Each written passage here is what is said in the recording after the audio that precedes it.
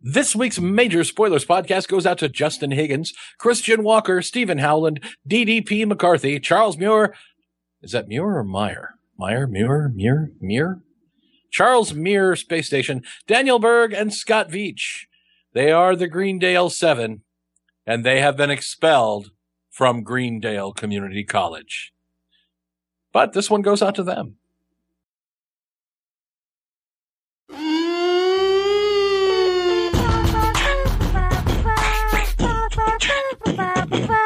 Major Spoilers theme song. The Major Spoilers podcast is on the air. On the air.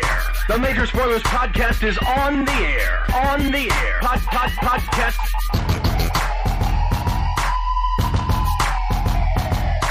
I'm Matthew. I'm Rodrigo. And I'm Steven. If you're listening to the Major Spoilers podcast. The Major Spoilers podcast is on the air. Welcome to issue 495 of the Major Spoilers podcast. Only 5 issues to go before we hit the big 500. Woo, 5 till 500. As you can tell, we still have... And our resident Dalek over there in the corner. He's going to make sure we don't get to 500. Man, it sounds so much better when everything's screwing up like that. I blame the internet. I blame the internet for these problems. Awesome. I'm sure that if you throw enough money at it, though, there's probably a fix somewhere. Where exactly do you put the money in to fix the internet? We get enough people. This drive. No, it's this simple. We get enough people to donate. Yeah. Enough people to use our Amazon link. Enough people to go over to /loot.com and buy our Critical Hit t-shirts. We get enough people who click on the ads, who watch our videos that have the embedded ads that give us money. We get all that going on, and eventually we have enough money, and there's probably going to be a big announcement in a couple of weeks. Ooh. Not about money, but about Major Spoilers. But we have enough to where I can move you all to a single location. Yeah. And so Matthew isn't having to call in. Matthew's sitting across the table from us. So here's the problem if we do that. Then when I say some snarky, your old Matthew comment, he can just hit me. And I don't want that. He's got to get up from He's got to get up first. Get up from the couch. He's got to get up from the couch first. No. Just go and smack some sense. No, I don't. I will ball up my fist and whack you upside the head. Welcome to the Major Spoilers podcast. I have a helicopter now. Those things won't be allowed. Those things won't be allowed in the office. No, false. That's the only way we will communicate in the People office. are like, oh, Stephen, what would you do if you had all this money? It's like, I got a plan. Trust me. I've got a plan. I've carried us this far. Yes. Right? First, build just a like bunker. we trust. Yeah, boy, you should. I think I really hope that 2013, my plan is to make it as good as or better than 2010. Was 2010 good We've year? been watching. 2010 was a really good year for us. I thought. Cool. 20 floors. We did a lot in 2010, and we're going to do a lot again in 2013. We're already bringing back the want list. Giddy up. Want list was in 2010. Everybody loved that. Yeah. We've got some other changes coming. We've got more podcasts That was that are coming. 2010.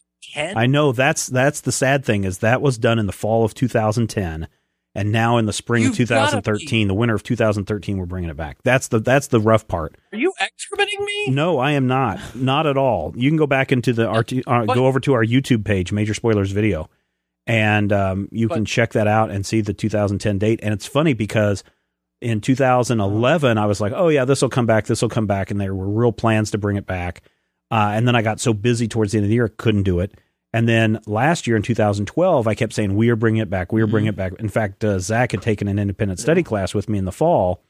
That is what we were going to do. And there's some other things that I can't talk about because those still might come to pass, but we just couldn't get schedules to line up. Mm-hmm. No, we got an incomplete. He didn't do any work on it. So he's working on it now. Yeah. So he can erase that incomplete. Trying to get my grades up.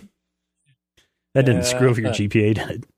Apparently not, because you got financial aid this semester. No. An I doesn't affect your GPA. No, I don't think it affects it at all. It can if you have a pretty low GPA, because that's not counted into your overall score. So Yeah, I had the John Blutarski 0.0. That's pretty and sad. I still got my financial aid. That's pretty sad. Boom. That's not true either. I actually graduated summa cum laude. Ooh, baby. Look at me now. All right, let's do a segment of Zach on film. Zach on film. Zach on film. I still- It's the big one. I Zach still on need film. somebody to please give us a not necessarily a parody, but record the Girls on Film music with no other lyrics but the Zach on Film stuff, because I've got a great voiceover for Zach to go over the top of that, and that would be a great intro for the Zach on Film. I nominate Matthew. I feel like he sings enough on the show that he should just do it. I sing all the time. I'm constantly singing. Good. It's one of the reasons why I have a car. What? So people won't hear me singing. Oh. So we're looking at the list. Otherwise, So, I just let my wife drive. again, this came about, the Zach on Film came about because and Rodrigo and I have had discussions about this, and I think Matthew's joined in, where I lament that here I'm trying to teach kids about film theory and history, and trying to get them to apply that knowledge to current projects, and I say, well, so how many of you have seen the movie Die Hard? And nobody will raise their hand. Or I'll say, so how many of you have seen Star Wars A New Hope? Nobody will raise their hand, or one person will raise their hand. It's because he'll be like, it's Star Wars, not Star Wars A New Hope, Steven.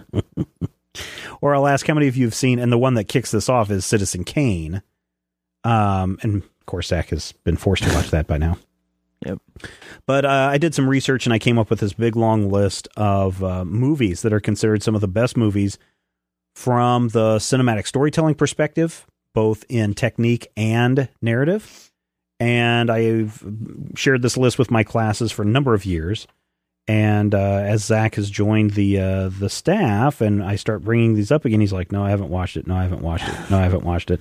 I am now forcing him to watch them each week, share his thoughts, his ideas, and we will discuss the importance of these books, or I'm sorry, not these books, these movies in the grand scheme of things, and most importantly for Zach as growth, how he's going to apply them, or what he can learn from them to apply to his future projects. Yay.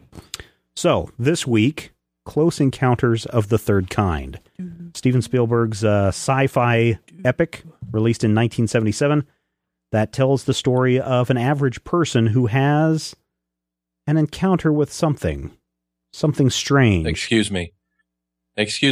Before I was an interpreter, Yes. I used to read maps, and I'm almost certain that this first number is a longitude. What? We better go down to the guy's office and steal his giant globe, because that has latitude and longitude down to the very second. That will take us to Bob Devil's Balaban Tower. right there, kids. So, Richard Dreyfuss plays what's his name? Roy Neary, who has this encounter, and something possesses him to go across country to find out its meaning. And along the way, he meets a bunch of different people, and they have adventures. And Zach, tell us about Close Encounters of the Third Kind. So, Close Encounters of the Third Kind pretty much follows a one man throughout the entire film, and it starts out in a desert in the Gobi Desert. No, I'm sorry, Mexico first. Yeah, Mexico first. And there's a squadron of planes that inexplicably just appeared out of nowhere, and that's confusing, and everyone's confused. Flight 19. Yep. And then we cut back to Indiana. Yeah, that's where this takes place. Yeah, yes. Indiana. Indonesia. A boy is playing and hears some stuff, and we kind of get the picture. He's seeing some stuff and just starts taking off down out his farmhouse and just keeps running. His mom's chasing him, and then we get the main central character that eventually we will follow, and he's out checking some lines for his company, and he has an encounter with a ship that beams him, like it shines a bright light on his car, and then he's eventually on the road and some ships fly over him, and then the craziness starts. He gets a sunburn from all this, and he starts acting loopy, and he keeps he keeps seeing this shape in shaving cream and builds one in his mashed potatoes. This means something. Yeah. What does it mean? And he's not really sure. And then adventure happens, and they get to Wyoming. Yeah, they eventually end up at Devil's Tower, Wyoming. He and the mother of this kid. This kid is actually abducted. Jillian. Oh, yeah. Jillian, the boy is actually kidnapped or abducted by the aliens. And so she has drive to get out there to try to see if she can find out what's happened to her son. Rhaenyra ends up being integrated and find out that the government really knows what's going on and knows a lot more of what's going on than what they've led the public to believe. And, it culminates with this huge encounter with the mothership, and probably one of the most interesting sequences in a film where they're communicating via light and music, and we get the 5-tone. That was really and they're in that scene was awesome. When they're all India. That is India. There's a scene in India. And now they chanting this. It still sends shivers up and down my spine. This movie came out right around, this is, in my opinion, at the height of the UFO craze of the 70s. Now, there have been other UFO peaks since then, but in the 1970s, it was all over the place with what is out there, what's going on. Project Blue Book that information was just being released, and Project Blue Book was a government program to go out and to try to investigate, and if so, debunk a lot of these UFO cover-ups. And there was actually a TV series that came out 78, 79, something like that, I want to say, called Project Blue Book, where they were actually reenacting cases from the Blue Book files. And there were actually a couple of them where they ended the episode going, we don't have an answer for this. A lot of times they were like, oh yeah, this was just smoke or swamp gas or whatever. But there were a couple of times in those episodes they're like, we have no idea what this means. So obviously Steven Spielberg is drawing a lot of inspiration from this, and is using it to tell something that I think Steven Spielberg attempts to do, and more often than not does it very well. Tell very personal tales of, not a big government, although, originally this was supposed to be a government person. The Rhaenyra character was supposed to be a government person. But they reworked it and rewrote it down to Joe American. Right. Yeah. And, and also he was wanting Steve McQueen for the role. Oh yeah. Steve McQueen was originally cast, and McQueen was like, imagine? That would have been, well, but how they much also, different that movie would be with Steve Who McQueen. else? Not only Steve McQueen, Dustin Hoffman, Jack Nicholson, I mean, the list goes on and on of the people that Steven Spielberg really wanted. What's that? Yeah. Pacino. Yeah, Pacino. I mean, can you imagine Pacino? Hoo-ah. Oh my God. Means something. This means something. Is important. Or, there's the scene where Neri flips out and he's going and he's grabbing the garbage and throwing it into the house. Yes. I mean, here's Roy. I mean, that just would never have worked out well with anyone else. And Richard Dreyfuss is obviously working on Jaws, just bothering Steven Spielberg to death. Let me play this part. Let me play this part. Let me play this part. And finally convinced Steven Spielberg to cast him in the role. And it created a very interesting, different character. And I don't know how well known Richard Dreyfuss was. Obviously, Jaws, a big blockbuster. He was in American Graffiti, George Lucas's movie, and a number of other stuff. But I mean, Jaws was one of the biggest movies of all time in 76. Oh yeah, in 76. Yeah. But Jaws invented the blockbuster, the summer blockbuster. Yeah. So he was a well-known name. But I mean, he was Toad. I think a Hoffman or a Nicholson or somebody like that would have overshadowed the part. And I think Richard Dreyfuss is still a relatively minor, I don't want to say minor actor, but not as famous as the others at this point. I mean, a known name, but not One Flew Over the Cuckoo's Nest or You're Trying to Seduce Me, Mrs. Robinson kind of popular at this time. I would say so. So, I mean, Steven Spielberg talked, Columbia, into financing this, and he originally thought he was going to do it for like $2.5 million. It eventually bloomed to $19 million, and basically was bankrupting the company because of all the practical effects they were doing. We'll talk about the effects here in a little bit, but when that movie opened, it, in that summer, made something like $170 million domestically. Wow. And over $190 million internationally. So it made close to $300 million in that year that it was released, and really pulled the company out of bankruptcy. and put it back on track thanks to this one movie. And I'm interested, what did you think about this? I mean, this is a movie that came out long before you were born. Yes.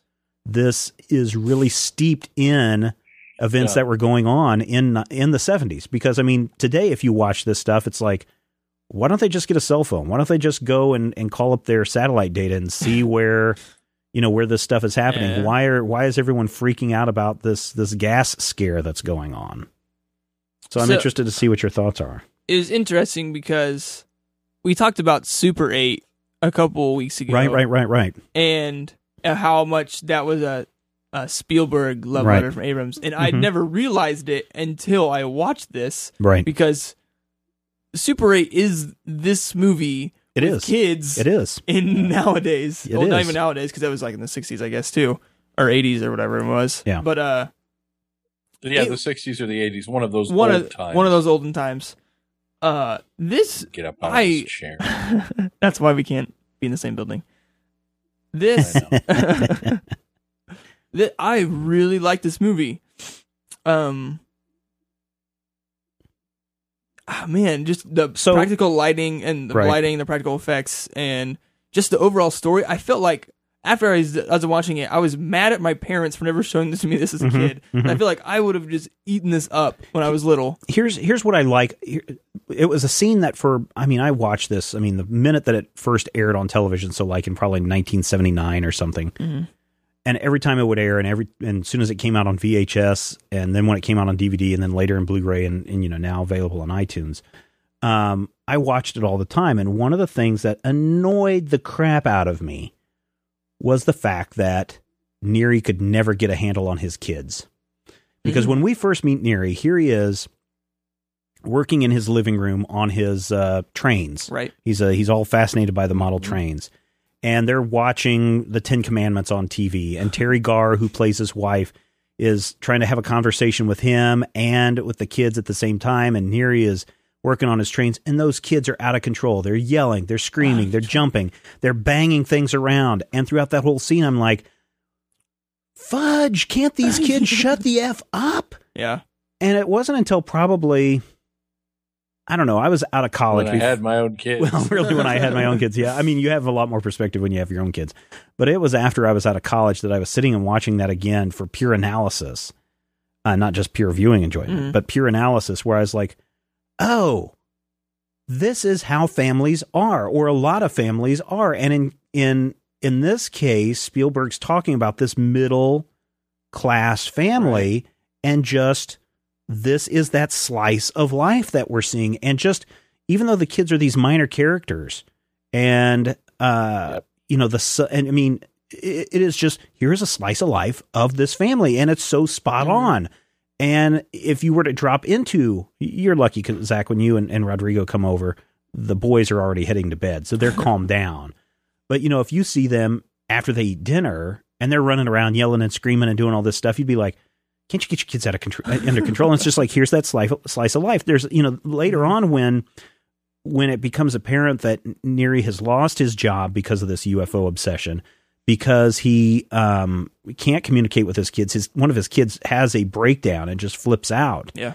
But you go into their rooms, and their rooms are littered with crap everywhere. And it's like, oh, slice of, that is really a slice of life. And I think that Spielberg was able to capture that really, really well, to the point that in Richard Dreyfuss's first encounter with the UFO, he's sitting at the railroad crossing, and all of a sudden it gets really quiet. And then, the UFO, he sees the mailboxes vibrating and shaking, and then the train track crossing is going crazy. And then he looks up, and there's this big bright light beaming down, and then everything in his car essentially explodes. And it's not like it doesn't feel like a camera car. It doesn't feel like a movie prop car. I mean, it's got cigarette butts. It's got maps. It's got junk everywhere in that car that you would expect from an average working person of the 1970s. And so it just makes everything feel so real. Just like when you said the India scenes, really did something to you because they have that element in there. So I think that's one of the things that Steven Spielberg does really well. And I'll go on record as saying that as far as Steven Spielberg films go, and I'm not talking about collaboration films, because Still Raiders, I think, is a much more superior film than Close Encounters, but that was a Lucas Spielberg collaboration. Right. As far as Spielberg films goes, this is my favorite Spielberg film of all time. Not only it's for a number of reasons. The characterization, the story that's telling, and I dig on the UFOs and the conspiracy theories, the adventure theme, the quest to find something more in life that's out there.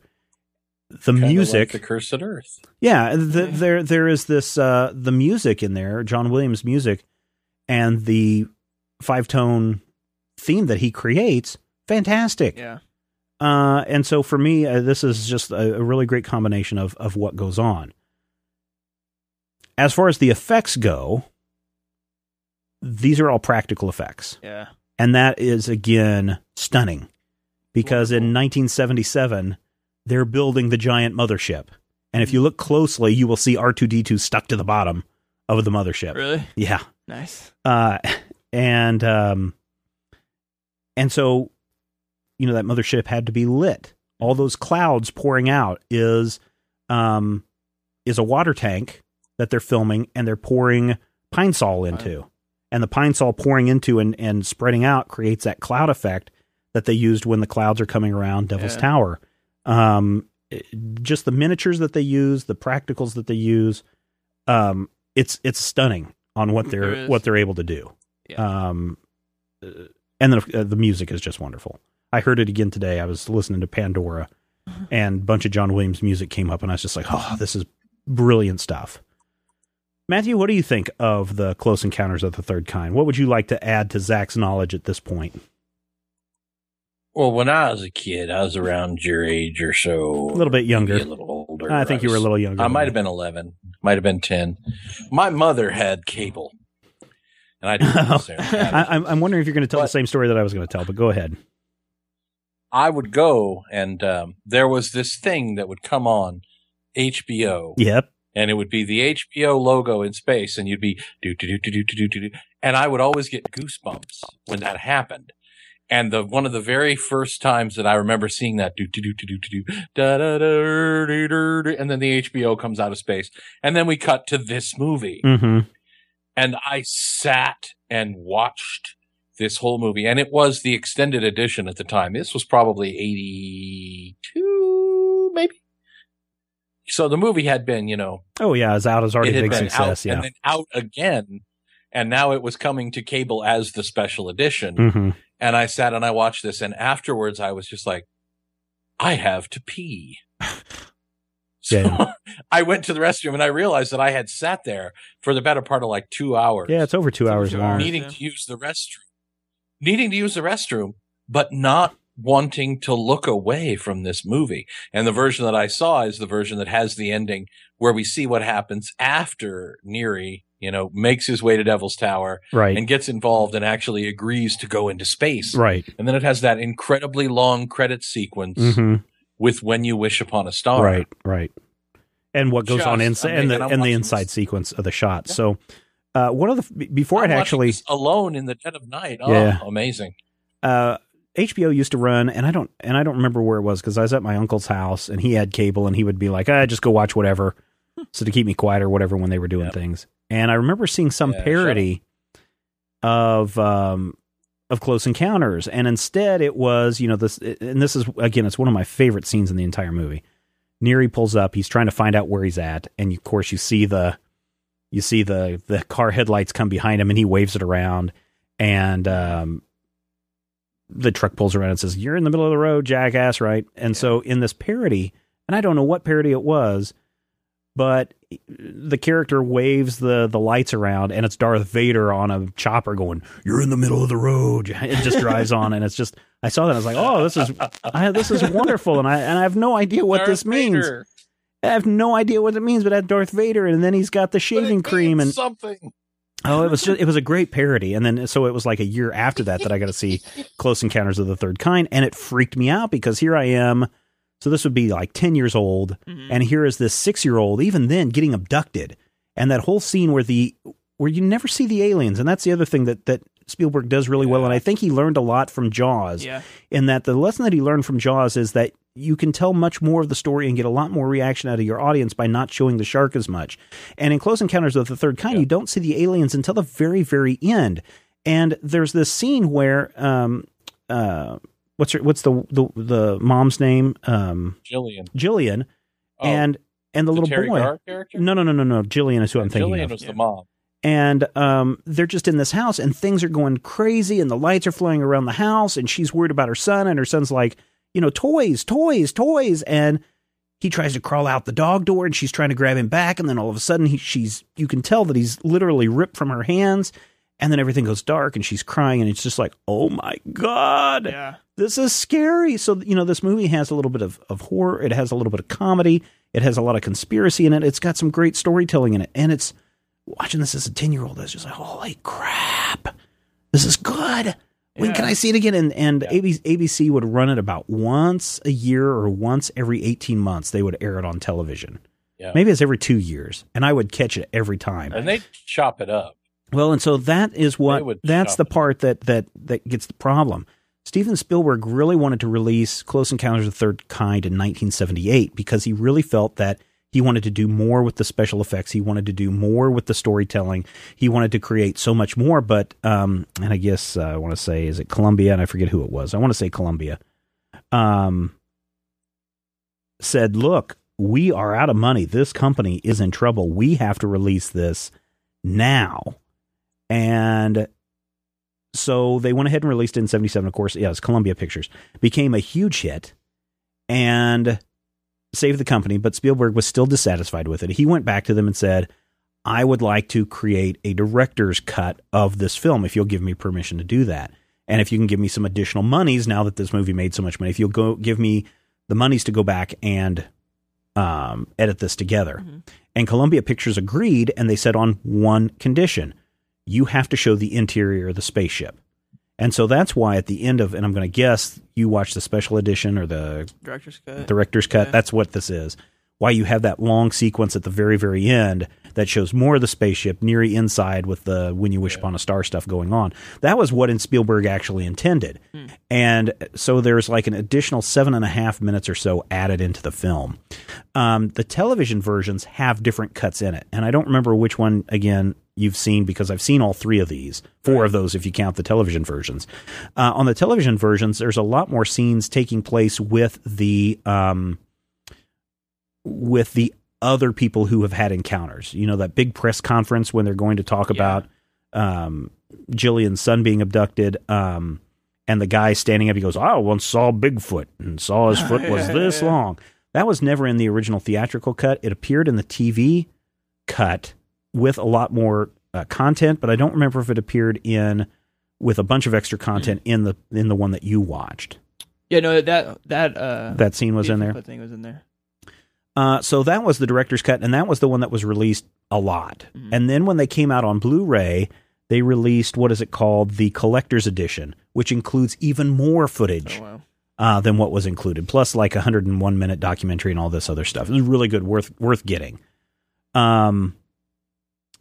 But that brings into question, and it may lead to the next film that you will watch. I don't have it because I think either Rob or Rodrigo have it. And that is, and Matthew, jump in, the pros and cons of various cuts of a movie. So we'll see a movie that comes out, like Blade Runner, that's a theatrical release, and then years later the director comes back and says, if I wanted to go back and do this is how I would have edited it together. And so we get a director's cut, or we get a special edition cut, or we get a TV cut, or we get a made-for-cable cut, or whatever it is.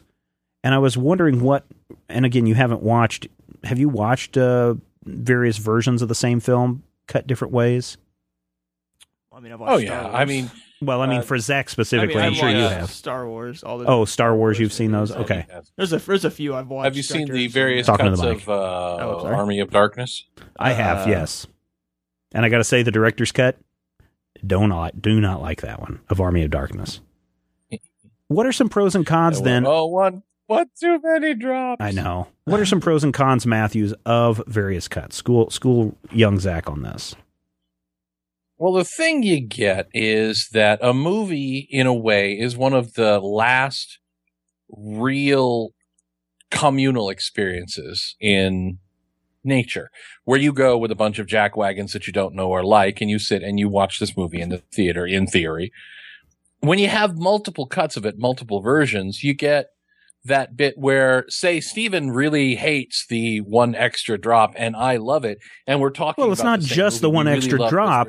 It's not just the one extra drop. It's the whole ending where suddenly in the original it's Bruce standing in the store saying, "Hey, remember, shop S smart," and the witch coming and attacking, and I wake up in the nuclear fallout future. It's a whole different ending between those two movies. It's a whole different ending, but I may love that ending. Oh yeah, some people do. It's something that first of all, you have that issue of interacting with different people. For me, it always struck, the one that I remember is Meteor. ABC used to trot out Meteor every couple of years, and I would watch Meteor on ABC. What was that guy's name? The voice of ABC? Oh, we had a conversation about that on Twitter a couple weeks ago. Yeah, we did. I forget his name. That guy. It was it was a really good voiceover. I forget his name off the top of my head, but and I always remember the way he said Meteor. Mm-hmm. Well, Meteor is a different movie on ABC with more stuff than if you go and rent Meteor. So if, when I'm in college, I go and I rent Meteor, and I'm like, this is not the movie that I remember. Mm-hmm. This is not what I enjoyed when I was a kid, and I'd see that guy going, Meteor on ABC. So you get that kind of a frustration. It's like if you go and you pick up an old book and suddenly there's a different chapter at the end. And, not only does Winnie the Pooh not get out of the hole in the wall, but Tigger goes insane and takes out a Quickie Mart with an Uzi. Maybe not to that extent. I think, and this is why I think a lot of Star Wars fans are upset, is because they can't get, well, you have it apparently. I never got it. Or somebody does. The original cut on DVD. Yeah, I have it. That original. I've got it on. Yeah, I've got it on the theatrical limited edition trilogy VHS edition. But a lot of people are like, I want a Blu-ray copy where Han doesn't shoot first. I want to see, this scene, or I don't want to see the special effect, the CGI TIE fighters. I want to see those models flying with the really bad matte composition, comping going on. And so on the one hand, I think it's important that we look at something like a theatrical release, like what people saw in the theaters and what generated so much interest and generated that $300 million. We're literally taking that movie and generating 100 times what it cost, or 10 times what it cost. And then looking and saying, okay, director, we appreciate you. What would you have done differently? Right. And so I can understand seeing a director's cut. And I can understand, hey, let's throw in, we've gone back and redone all of the graphics. We've made Mos Eisley look so much better. We've gone in and taken the spaceship and we've made it all CGI or whatever. And I can understand that. But I think the thing is, when we look at different versions of these movies, is look at them as a complete package, not what Lucas has done, saying, this version of Star Wars is the only version I want people to have access to, and you're not allowed to have Han shot first, or you're not allowed to see the burning bodies, when he gets back home to the farm, which I can't remember if those were removed in the enhanced version or not. They're not in the last that I saw. In the enhanced version, you said?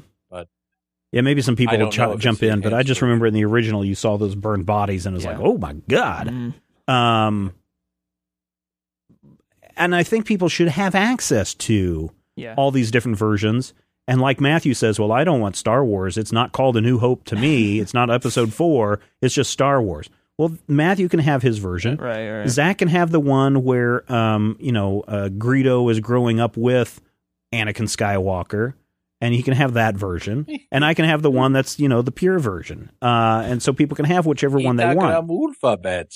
Oh, yeah. You can have the one where it doesn't include the scene of Han Solo interacting with Jabba the Hutt. There is Greedo is funnier when you're speaking Japanese, by the way. Also very racist. No, that is my Greedo voice.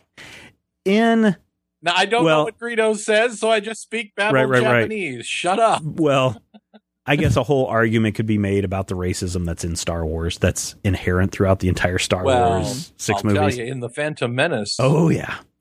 But if you can get your hands on this, Zach, and I'm not saying this is what you have to watch for next week. Okay. But see if you can get your hands, and I have it, if I can ever get it back from Rodrigo or Brian or whoever has it, the Criterion Collection of Brazil. Because Brazil has 5 different versions. I think it's 5 different, maybe it's 3 different versions of the movie plus 2 bonus DVDs. Mm-hmm. But one of them is the theatrical release. Another is the director's release. Another one is the studio release. And then there's the television release. Interesting. And all 4 of those are edited differently. And in one case, it actually does have a totally different ending. Well, actually, they all have different endings. All 4 of those have different endings. And which one has the super happy ending? The super happy ending where they drive off at the end, I think is not the studio ending. I think that's the television ending one. I'd have to go. I bet you Wikipedia has the Brazil. The super happy ending will scare the crap out of you. I have the same problem with the butterfly effect. Because I love the ending that they wouldn't let them do. The one where when you watch it on TV, where he gets to the end and he kills spoilers himself in the spoiler. Yeah. But the TV version is always the one where he's walking down the street and he meets bumps into Tara her. Strong or right. who the hell that is. Right. That's just awful to me. I hate that ending. I'll tell you. So what do you think, Matthew? What do you think about all these director's cuts? Do you feel the same way that, release them all and let people gravitate to the one that they want? I think that there's definitely an argument to be made there, but more importantly, the argument should be made that George Lucas, and don't get me wrong, George Lucas owns the rights to the characters and created the movie, and he is well within his rights to futz with the movie. But I think that George Lucas is misunderstanding one of the things when he says that this canonical version is the only version that should count. I understand that theory, and don't get me wrong, there are days when I say that, but you can't necessarily tell people what they're going to like. Mm-hmm. And if you're Lucas and you say this is the only version that matters, well, that's not true. The version that I saw that didn't have episode 4 at the beginning in 1977 with my Uncle Mike, that's the version that I think matters. Now, do I remember necessarily the difference between this and the other? No. For some reason, I seem to remember the Jabba the Hutt sequence being in the movie that I saw. I know it wasn't, but I believe that I saw it, and my brain has somehow stuck it back in there. Like when you think back to hearing M and realize that you're thinking in English. Mm-hmm, mm-hmm. But more importantly, I think that that's kind of misunderstanding what the viewers bring to a movie. So as a rule, I like having different versions available to me as a viewer, but I don't necessarily think that each is going to be equally awesome. Oh, no, right? No. And I think that there's a time where you can pick your favorite. I always love the special edition of Close Encounters because if you get to the end and it flies off into space, I kind of don't like that. Even though I'm a Twilight Zone fan, that little O. Henry ending where things could or could not be, I don't like that as much as seeing him step on the spaceship and going, oh my God, look at all this weird stuff. Yeah. And then we rocket him into space, never to be seen again. It's funny. Steven Spielberg actually said, Steven Spielberg made Close Encounters of the Third Kind before he had kids. And he said that today, if he had made that movie and had kids, he would not have ever had Neri go onto the spaceship. He would have had him go back and go with his family. So that's kind of interesting. Yeah. And that is an odd decision. And I guess the thing that I would say is that if you're going to make different versions, make them all available. But I'm not saying that you have to make different versions of your film. And there was a point where there were films being released with here's the theatrical, here's the directors, and it was like you got those all the time. And I don't think you have to do that. No. Yeah. So this is what I think. They were making director's cuts of movies specifically so that they could say, here's the director's cut. Right. That like the Dick Donner Superman cut that was so bizarre. Right.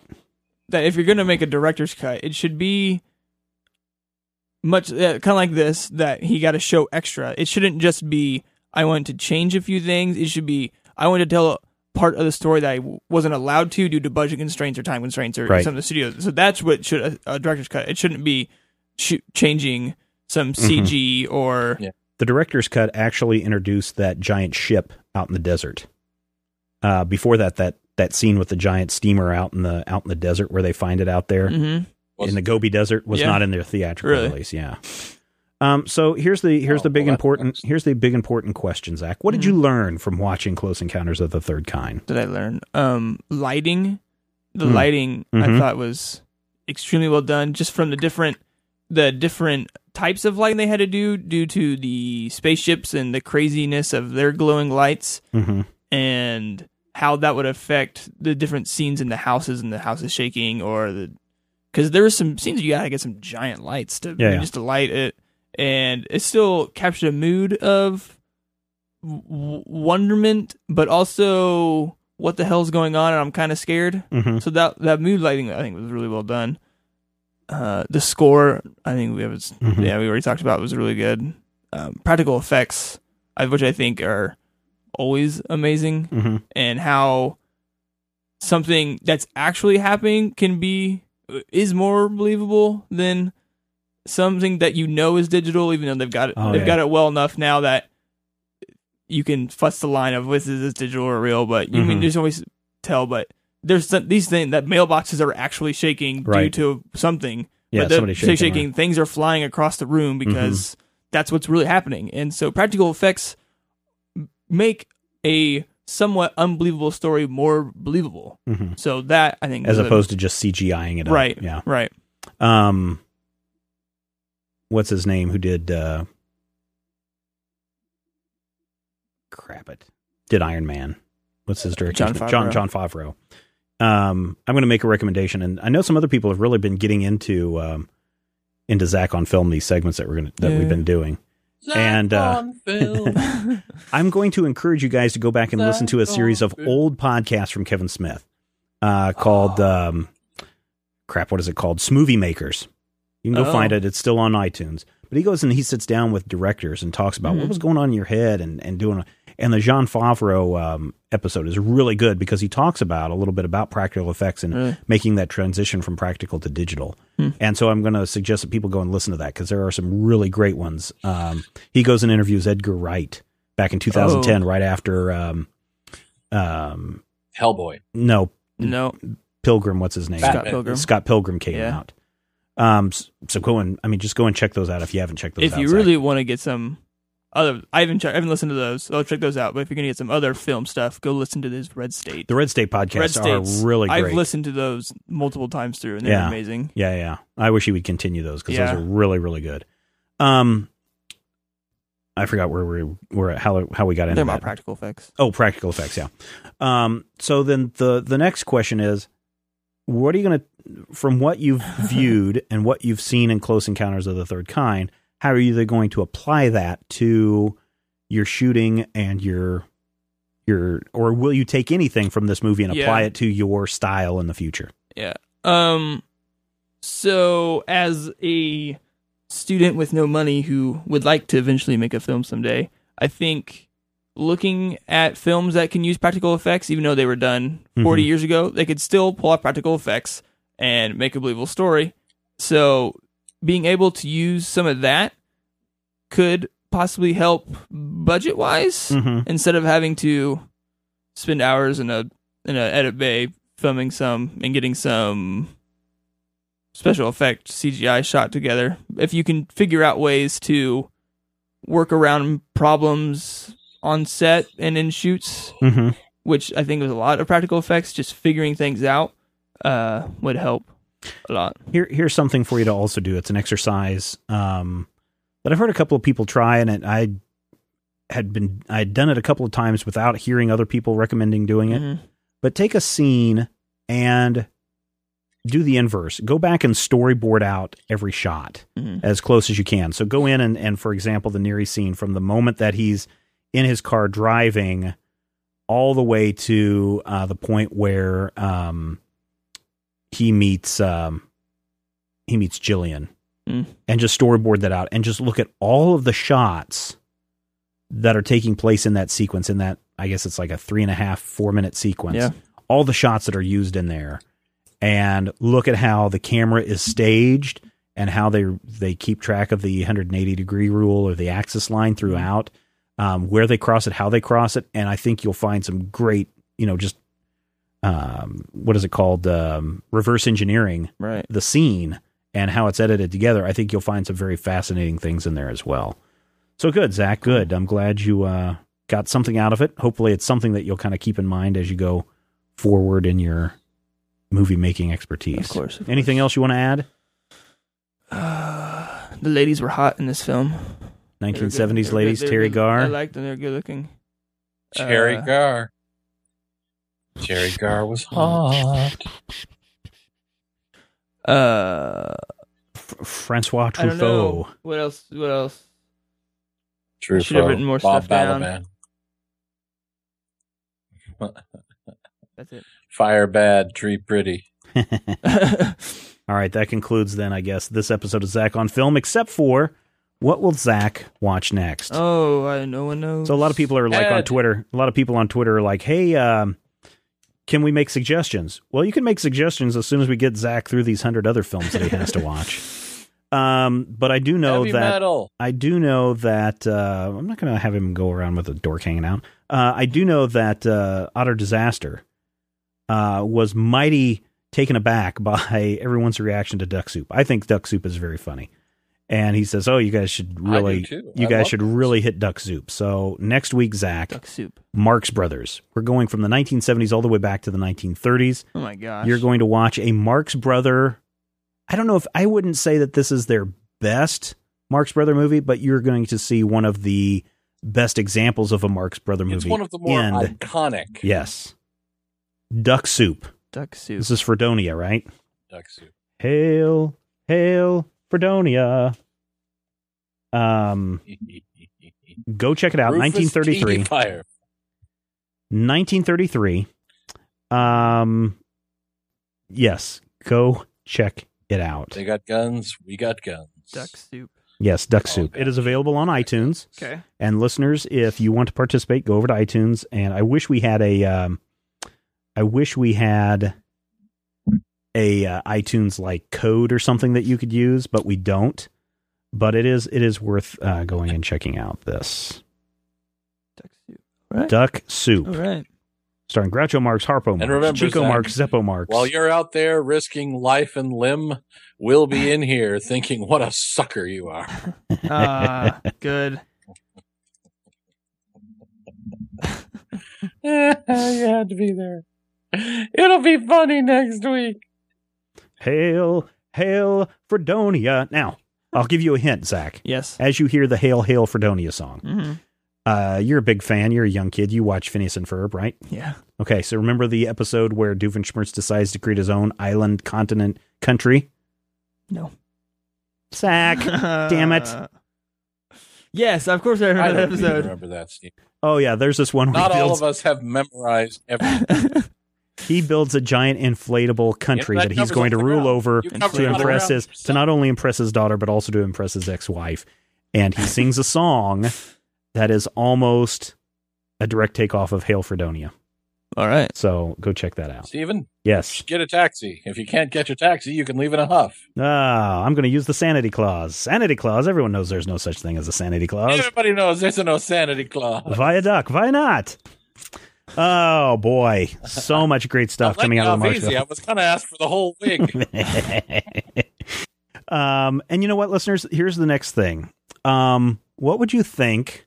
And I know that there's a lot of podcasters that do this. I know that there are a lot of people that do this. But what would you think? I know a lot of people liked our still unfinished Cowboy Bebop commentaries. But what would you think if we sat down and provided a commentary on these films? So we would say, hey, we're getting ready to play Duck Soup now. And we hit play, you hit play, and you watch, and we make our commentaries, and you can listen along and watch along, kind of like our own.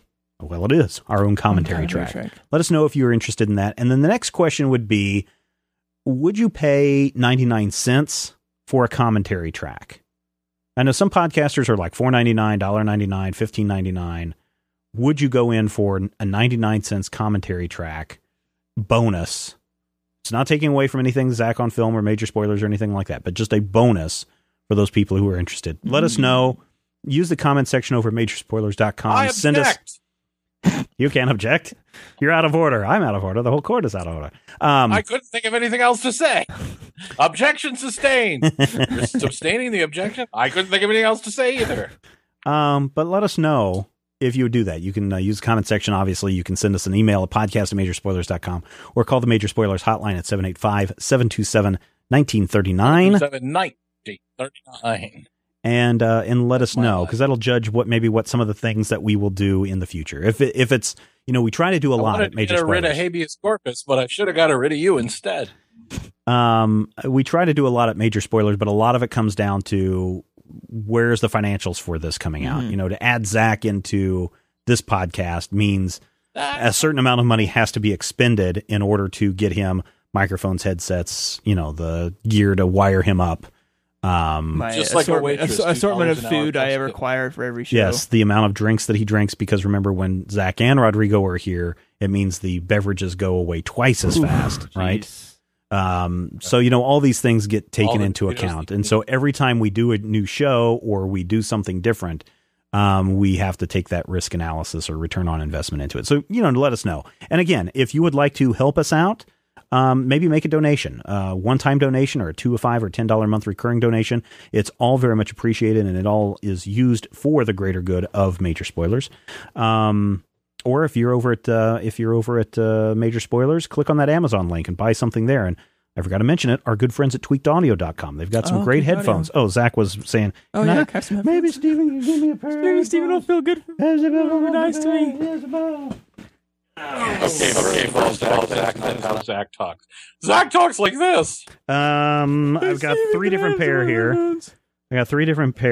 I'll have to check with the manager. Personally, I am partial to these PB earbuds, but I also have a pair of tweaked Parkour 2 earbuds. These are the ones that really fit down and go into your ear. Yeah. Which ones did you? Oh, I've got two pair of the Parkour 2 earbuds. And of course, we are giving away a pair. Whoops, bang the mic. We're giving away a pair of the Natural V3 earbuds, the wooden earbuds, over at the Dueling Review podcast for someone who can come up with the best out tag for that show. So I'll let you take your pick on which one of those three that you want. And listeners, if you want to check out your own pair of Tweaked Audio headphones, head over to tweakedaudio.com. Bunch of different styles, bunch of different varieties, a bunch of different colors, and they're changing all the time. But here's the best part. When you check out, use the code MAJOR when you check out, and you will get 33% or 1/3 off the price of these earbuds. I've still been using those PB earbuds. Wonderful. Now the jelly doesn't work so well, but the PB earbuds work fantastic. We thank our friends over at tweakedaudio.com. Also, notice on these, Zach, inline microphone. Yes. So you hook this up to your Android device or to your what I've been using on my iPhone. A call comes in. You don't even have to stop playing your music. You just answer the phone, the inline mic. You can have your conversation. Beautiful. As soon as the phone call's over, you hang up. You're right back into your music again. So thanks to our friends over at tweakedaudio.com. Should take my financial aid and go buy an iPhone. No, you probably should not. Of course, you're getting a free education by listening to Zach on Film. And I know some people are using that. I know some people. Once somebody wrote to us this past week and said, "Hey, I really like Zach on Film. I'm using. I've been having a required movie list for my godson, and so he said this show gives him a lot of ideas and some other things that he can do, and maybe some assigned listening to his godson." I have a question, Matthew, and maybe this, I don't know what we're kind of running out on time. Zach keeps looking at his watch like, "Oh, my girlfriend's going to kill me if I don't get home in the next 5 minutes." No, not my girl, my parents. Jeez, you guys know how late I'm out right now? Past your curfew? What's curfew in Hayes? I don't know. 8:30. They roll up the streets at 9. Here's the cool thing about these earbuds that you have, Zach. And that's you may want to wait till you get home. They come with those little rubber pieces. Yeah. Those are various styles, various sizes to fit your ear canal. So you can find the size that fits you exactly. Good. I have very specific ears. Do you? I don't know. I hear every ear is unique among all of us. I was wondering, Matthew. He has specific ears. I was wondering, people. That's a quarter cigar. I smoke the other 3/4 myself. If you had a really great question. We may do this on a top 5 in the future about what properties need to be translated into a comic book. But I was wondering what property mashups would really work well together and that we would like to see. And as I was thinking about that, I was like, I kind of dig on those Parker tales. Richard Stark's Parker, the series. You may have seen it from Darwin Cook, worked on that, Zach. And Parker is not we talked about him as our favorite Criminals episode of Top 5. Oh, yeah. You may remember that episode, Zach. I do remember that episode. But I was thinking, what makes, Parker is not a likable, he's not a good person, but he's a likable character. And he does a lot of things that are out of the ordinary. But I was thinking, what would happen if you took Parker and you replaced Parker with Catwoman? And so you did the whole role reversal, but you made it Catwoman instead of Parker. Would the story still work as well? And I think they might. Maybe make even Catwoman more of an interesting character than the way maybe she's being done right now. Do you have any property mashups, Matthew, that you would like to see along that same vein? Tons of them. And I don't mean X-Men meet Power Rangers or Star Trek meets Power Rangers or Batman meets Power Rangers. I'm not talking about that necessarily. But I mean, if you wanted to do that. First of all, stop saying Power Rangers. You keep accusing me of watching Power Rangers, and I watch Super Sentai. All right, Super Hentai versus Batman. Secondly, actually, we've seen that. It's called Catwoman #1. Now, back in the world of people who are not quasi-racist, I have a couple that I've always wanted to see. I've always thought that it would be really awesome to do a Transformers Knight Rider crossover. Okay, where Kid is actually a Transformer. Imagine how weird that would be. No, Kid is not a Transformer, but he's mistaken for one. Oh. Right? Oh. So, Michael Knight is driving along and Megatron flies down out of the sky and tries to capture Kit, right? And then you get the whole thing, and then Optimus Prime shows up, and you get that nice thing where Optimus Prime is there. And, importantly, you got to throw in Carr. Right. Because Carr, the evil version, was voiced by Peter Cullen. Right. Also known as, say it with me, Optimus Prime. This is Bumblebee. Optimus Prime. Rife with potential. So I wonder, would the Transformers consider Kit their kind of like special friend? Like their special... Yeah. Special. Would they consider him special? Yeah, because he can't transform, but he talks. I mean, would they take pity upon him? Would the big ending arc be where Optimus Prime is like, Kid, if you would like, you can become one of us. You can become a Transformer.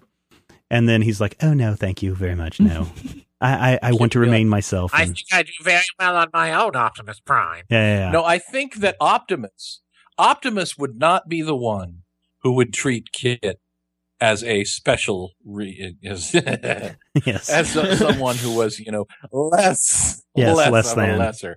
No, Optimus would not be, but Bumblebee would. Oh, really? And Michael Bay would. But I think it would be interesting to see, what would be really awesome. All right. Let's say that you cross over the Avengers with a certain 80s crime show, and Wonder Man is researching a role where he's going to play a PI.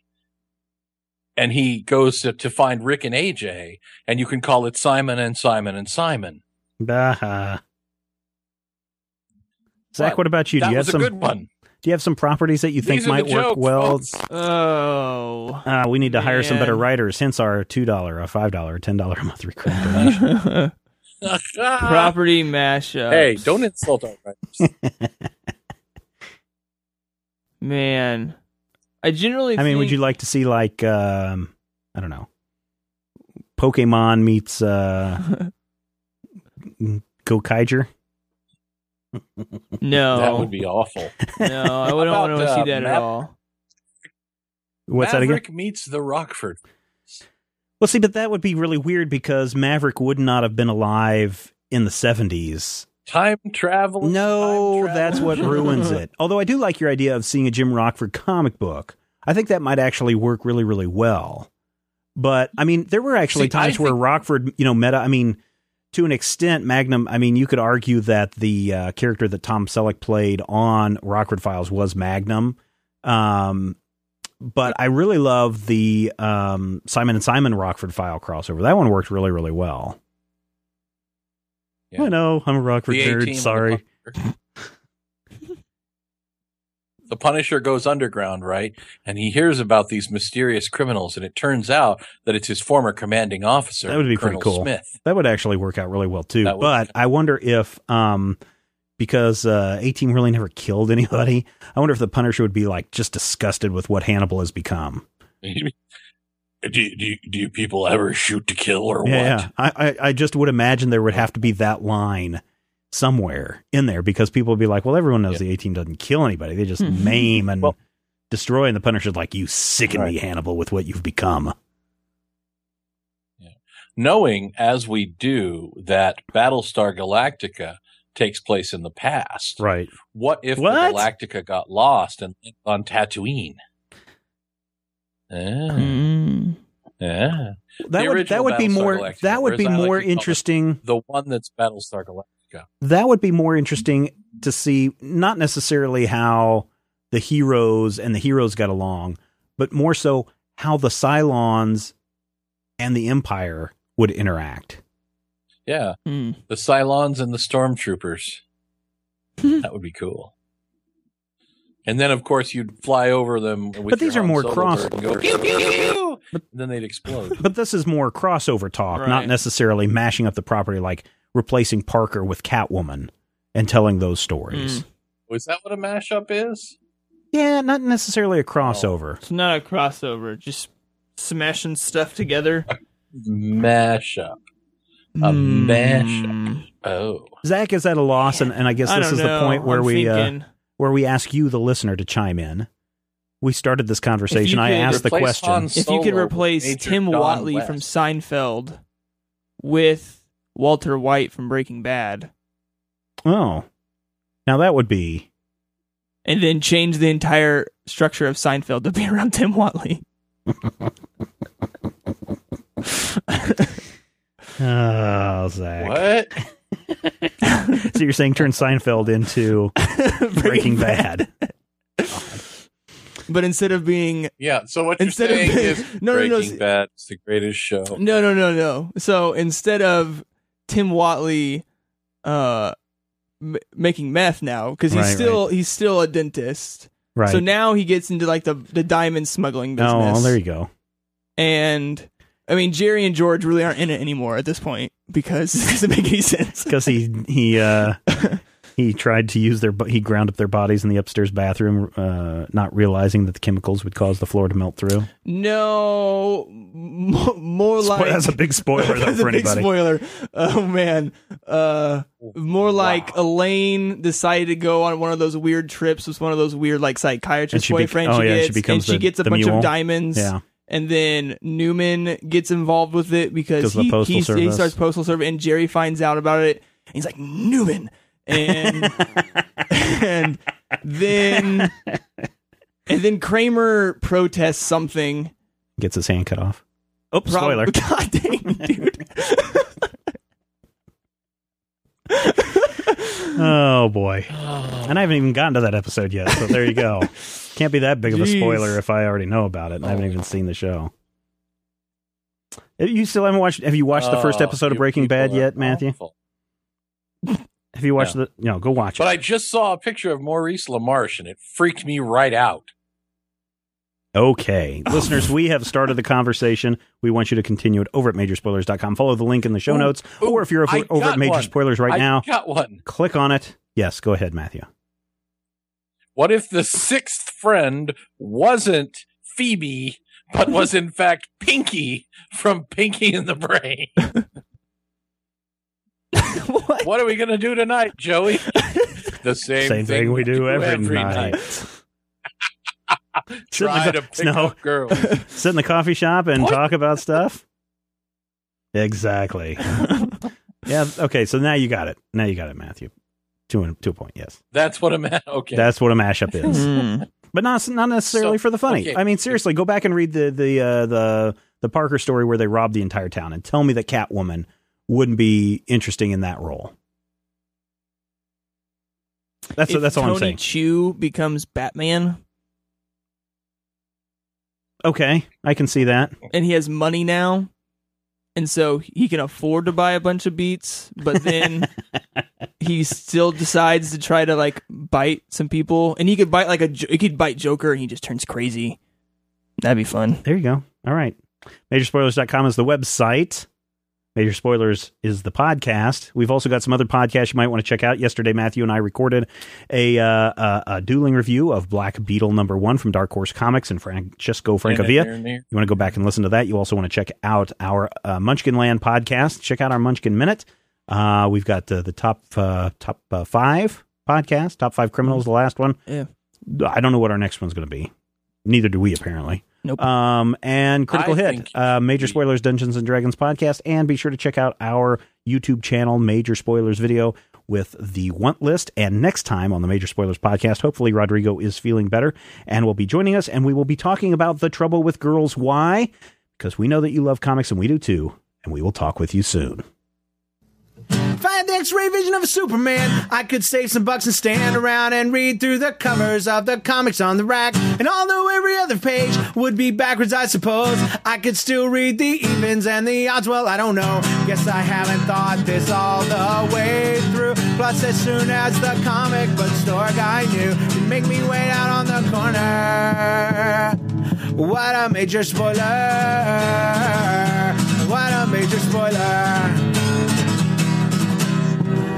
I think I found a better way. If I was Hulk in green or gray, I could bust through that brick wall, take their comic books away. But then the little me would deal with all the tanks and bombs and guns. Have you tried to read a series with all that going on? Guess I need to rethink this plan. How would you bag and board your comics with such huge hands? Guess I already told ya. What a major spoiler. What a major spoiler. What a major spoiler. Yeah, yeah, yeah, yeah. What a major spoiler.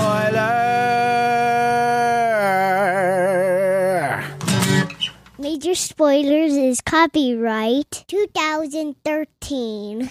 Sick of being upsold at gyms? My guy, you're currently a base member? For $90 more, I can upgrade you to our Shred membership. For $130 more, you'll be a Swole member. And for just $300 more, you'll reach Sweat Platinum. At Planet Fitness, you'll get energy without the upsell. Never pushy, always free fitness training and equipment for every workout. It's fitness that fits your budget. Join Planet Fitness for just $1 down and $10 a month. Cancel anytime. Deal ends Friday, May 10th. See Home Club for details. As humans, we're naturally driven by the search for better. But when it comes to hiring, the best way to search for a candidate isn't to search at all. Don't search, match with Indeed. When I was looking to hire someone, it was so slow and overwhelming. I wish I had used Indeed. If you need to hire, you need Indeed. Indeed is your matching and hiring platform with over 350 million global monthly visitors, according to Indeed data, and a matching engine that helps you find quality candidates fast. Ditch the busy work. Use Indeed for scheduling, screening, and messaging so you can connect with candidates faster. And Indeed doesn't just help you hire faster. 93% of employers agree Indeed delivers the highest quality matches compared to other job sites, according to a recent Indeed survey. And listeners of this show will get a $75 sponsored job credit to get your jobs more visibility at Indeed.com/podcast. That's Indeed.com/podcast. Terms and conditions apply.